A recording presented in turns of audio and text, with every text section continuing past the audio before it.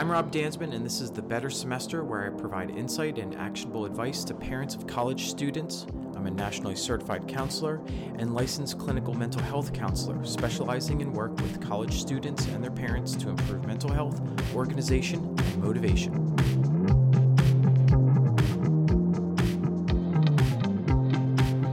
Hi everyone, welcome to another episode of the Better Semester, where we delve into the complexities of college student mental health and wellness. Today I'm talking about derealization, depersonalization, and dissociation. I'm going over what this is and what parents can do to help. It's a fascinating yet challenging aspect of mental health that can cast a surreal haze over a student's perception of reality. You may have heard your college student friend or colleague use terms related to feeling detached or untethered to their life at some point. Here's a super fast definition for each of the typical terms used related to feelings of disconnection. First one is depersonalization, which is where students have the feeling of being outside of themselves and observing their actions, feelings, or thoughts from a distance. Derealization is where they feel the world is unreal. People and things around them may seem lifeless or kind of foggy. Dissociation is experiencing a loss of connection between thoughts, memories, feelings, surroundings, behavior, and identity. Now, I want to move from these definitions to brain regions for just a bit to provide some structural context. You won't be tested on this material, but my goal is to reinforce to the parents and clinicians listening out there that all of the symptoms we're talking about reside in one or more parts of the brain, which theoretically means there's an opportunity for effective interventions and treatment. I think we can all agree that dissociative disorders involve disruptions in the normal integration of consciousness or memory and identity and perception. While the exact neurobiological mechanisms underlying dissociative disorders are not fully understood, research has suggested involvement in various and specific brain regions and neural networks. Here are some of those brain regions and networks that have been implicated or at least studied in association with dissociative disorders. For example, the hippocampus, which is a region deep inside the brain that kind of hugs the top of the brainstem. It's involved in memory formation and retrieval. Alterations in hippocampal function have been identified in individuals with dissociative disorders, particularly regarding traumatic memories. Next up is the amygdala. It's the little almond-shaped blobs at the end of the hippocampus, actually. The amygdala plays a role in processing emotions, particularly fear and threat detection. Dysregulation of the amygdala has been observed in individuals with trauma-related dissociative symptoms. Next up is the prefrontal cortex, which is the very front part of our brains right above the eyes. Prefrontal cortex is responsible for executive functions, decision-making, and self-regulation. Disruptions in prefrontal cortex activity have been linked to difficulties in emotion regulation, which is often seen in dissociative disorders.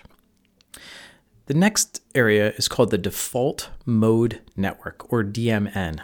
The DMN is a network of brain regions associated with self-referential thinking, mind-wandering, and autobiographical memory. Changes in the DMN connectivity have been observed in individuals with depersonalization and derealization disorders.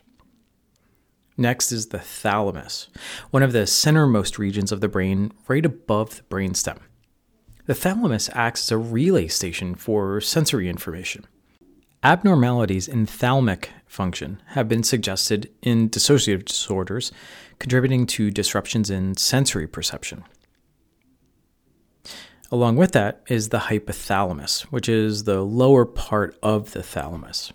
The hypothalamus is involved in regulating the autonomic nervous system and stress responses.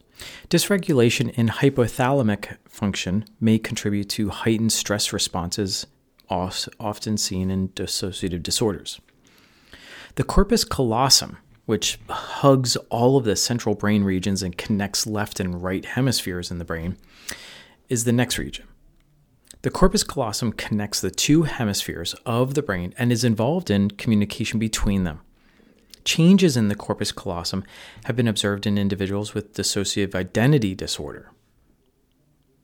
It's important to emphasize that these associations are not universally applicable to everyone with dissociative disorders, and the exact neural mechanisms vary among different subtypes of dissociation. Additionally, environmental factors such as exposure to trauma or stress can play a significant role in the development and expression of dissociative disorders.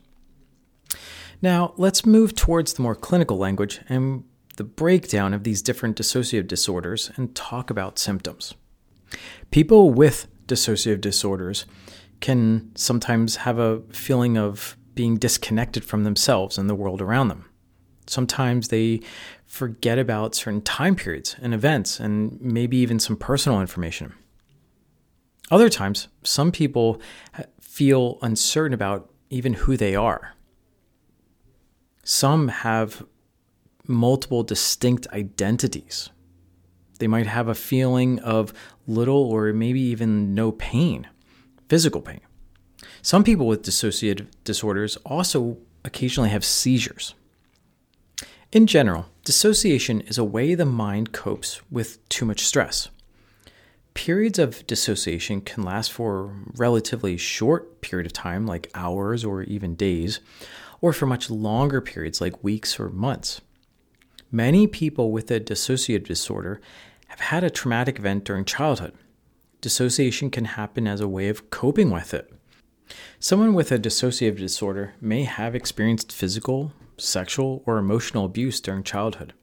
Some people dissociate after experiencing war or kidnapping or even an invasive medical procedure. Switching off from reality is a normal defense mechanism that helps the person cope during a traumatic time or memory of a traumatic time. It's a form of denial, as if this is not happening to me. It becomes a problem when the environment is no longer traumatic, but the person still acts and lives as if it is, and has not dealt with or processed the event. Now, I want to talk about some of the specific types of dissociative disorders. There are several different types of dissociative disorder. There are basically three main ones. The first one is depersonalization, derealization disorder. Next one is dissociative amnesia. And the third one, dissociative identity disorder. Depersonalization, derealization disorder is where someone may have the feeling of being outside themselves and observing their actions, feelings, and thoughts from a distance. Derealization is where they feel the world is unreal. People and things around them may seem lifeless or foggy, like I said earlier. People can have depersonalization or derealization, or even both together. It may last only a few moments or come and go over many years. When someone has depersonalization, derealization disorder, they feel detached from themselves, which is what we refer to as the depersonalization part. And they also feel disconnected from their environment, which is the derealization piece. While feelings like this may come and go for many people, in people with depersonalization, derealization disorder, they tend to last a long time or persist. Or they go away and come back or are recurrent.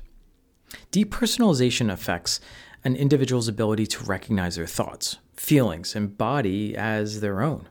It might feel like they're watching themselves play a role in a movie rather than living their life.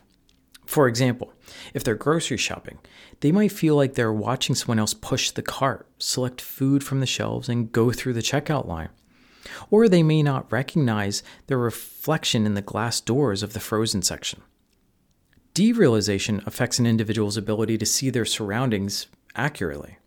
Things might not seem real, or they might feel like they're looking through a clouded window or black and white rather than full color reality. Objects might look distorted in shape or size, or they may feel like they change while they look at them. In depersonalization, derealization disorder, individuals may experience depersonalization, derealization, or both. But they haven't lost touch with reality. They understand that their perceptions aren't real, which can be frustrating and often cause anxiety. Psychiatrists classify depersonalization, derealization disorder as a dissociative disorder in the DSM-5. Dissociative identity disorder and dissociative amnesia are also in this category. So, How common is depersonalization and derealization disorder?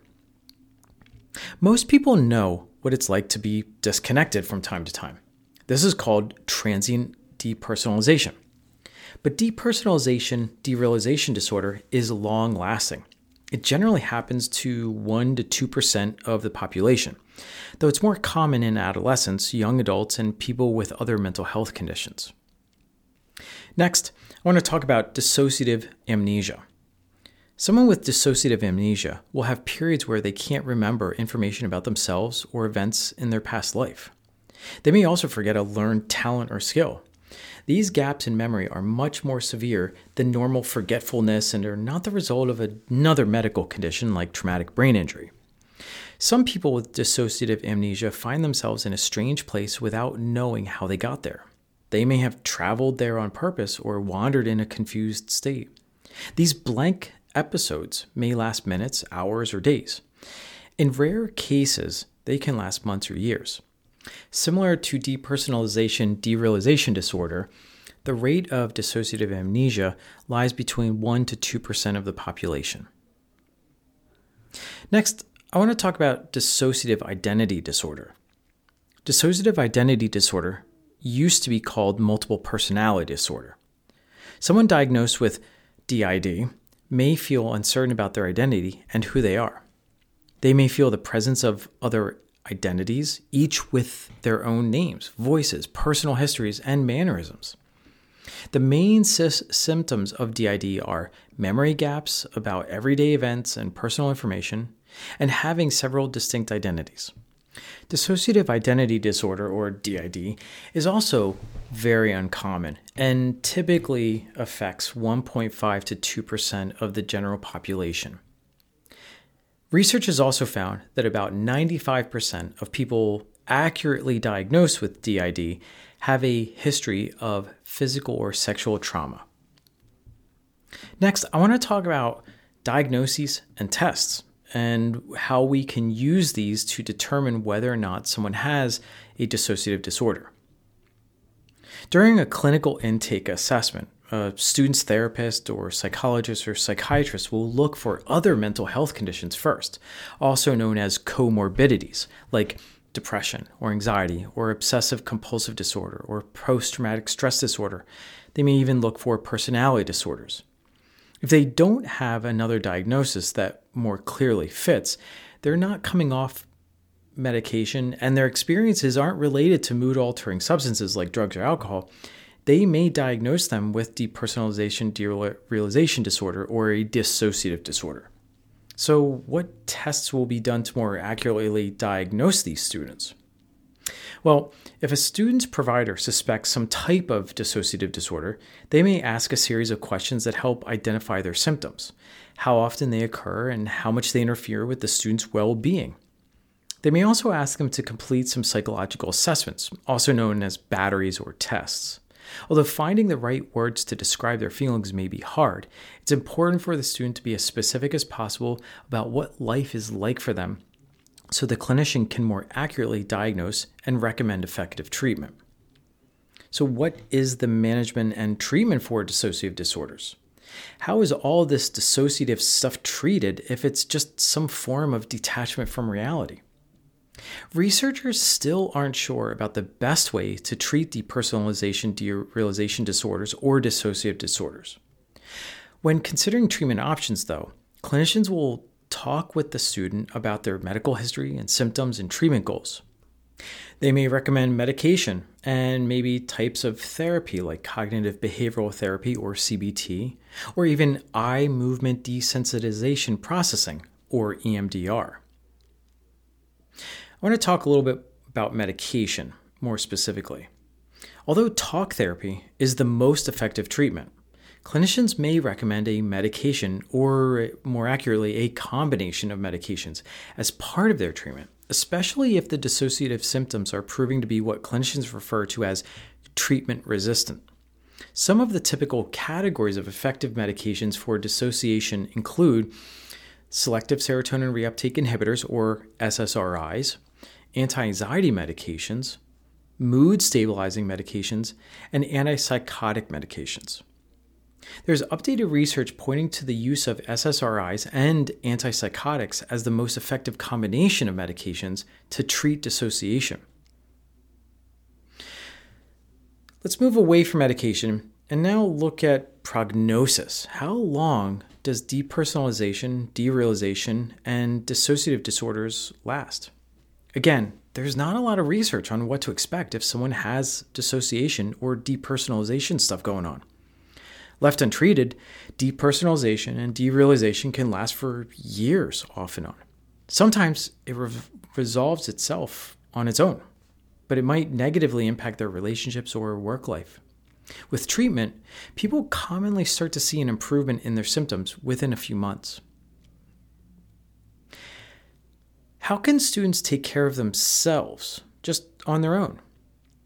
If a student has lasting symptoms of depersonalization, derealization, their priority should be to seek treatment from a therapist for behavioral and psychological tools and psychiatrists for medication and medical advice, as I addressed before. They'll likely need several visits weekly initially, and then regular follow-ups throughout the semester with occasional follow-ups with the psychiatrist. A good psychiatrist will help find the right treatment for their specific situation and ensure that the side effects of the medication are manageable. The therapist will use talk therapy to teach skills to cope with symptoms and gain insight into their symptom triggers. In the meantime, though, the best things for students to do is to take their medication as prescribed and try to be gentle with themselves as much as possible, while not ignoring daily assignments and obligations. It's okay if they can't find words to accurately describe their experience. And while it's natural to worry about one's health, encourage them not to dwell on it. Paced breathing that involves a long exhale and meditation use can calm a racing brain that just feels out of control or is too worried about feeling disconnected from their life. So I just talked about what students can do to positively impact their life and their wellness. Now let's talk about what they should not be doing, and kind of more accurately, what not to eat, what not to drink, and also what not to take. If someone has depersonalization, derealization disorder, it's a good idea to avoid substance use. Drugs and alcohol can bring about symptoms of depersonalization, derealization. They may also interact with medications. It's important for students to be honest with their mental health care team about when and how they use substances. It's also not a great idea to binge on caffeine either. The relationship between caffeine and dissociative disorders isn't really well researched, and individual responses obviously can vary. But here are some considerations. Caffeine has a stimulant effect, and for some individuals, especially those with anxiety or dissociative symptoms, stimulants may exacerbate feelings of jitteriness, restlessness, or even anxiety. There's also increased arousal. Caffeine can increase arousal and alertness. In some cases, heightened arousal may be counterproductive, though, for individuals with dissociative disorders, who may benefit from a calmer and more relaxed state. Caffeine also can disrupt sleep. It can interfere with sleep significantly, leading to difficulties in falling asleep or staying asleep. Quality sleep is crucial for mental health, and disruptions in sleep patterns may impact dissociative symptoms. All right, now I want to talk about what parents can do to best support their college student if they suspect they're struggling with any of these mental health challenges. First of all, get some psychological testing scheduled. As I've mentioned in previous podcasts and blog posts, psych testing is a solid starting point to establishing what's going on and what some effective interventions may look like on or around campus. Next, provide regular check-ins about their symptoms and also about practical day-to-day stuff. While I don't want students to ignore any of these dissociative symptoms they're experiencing, I also don't want it to be the only topic they refer to when talking to friends and family. This can lead to a self-fulfilling prophecy. Next up, don't assume that fine means fine. If you sense that something is wrong or off, say something. Promoting transparent, consistent communication about uncomfortable topics like this leads to more opportunity for change. Finally, validate feelings and thoughts, but always come back to behavior. It's the one thing we can control. Dissociative symptoms make us feel like we can't control a lot. Encouraging your son or daughter to identify even seemingly small things in their grasp can pull them through tough days. Okay, folks, I hope this helps you understand more about derealization, depersonalization, and dissociation in college students. That's it for this episode. For more information, check out my blog at motivatecounseling.com or my 2 books on Amazon. Just search for my name, Rob Dansman.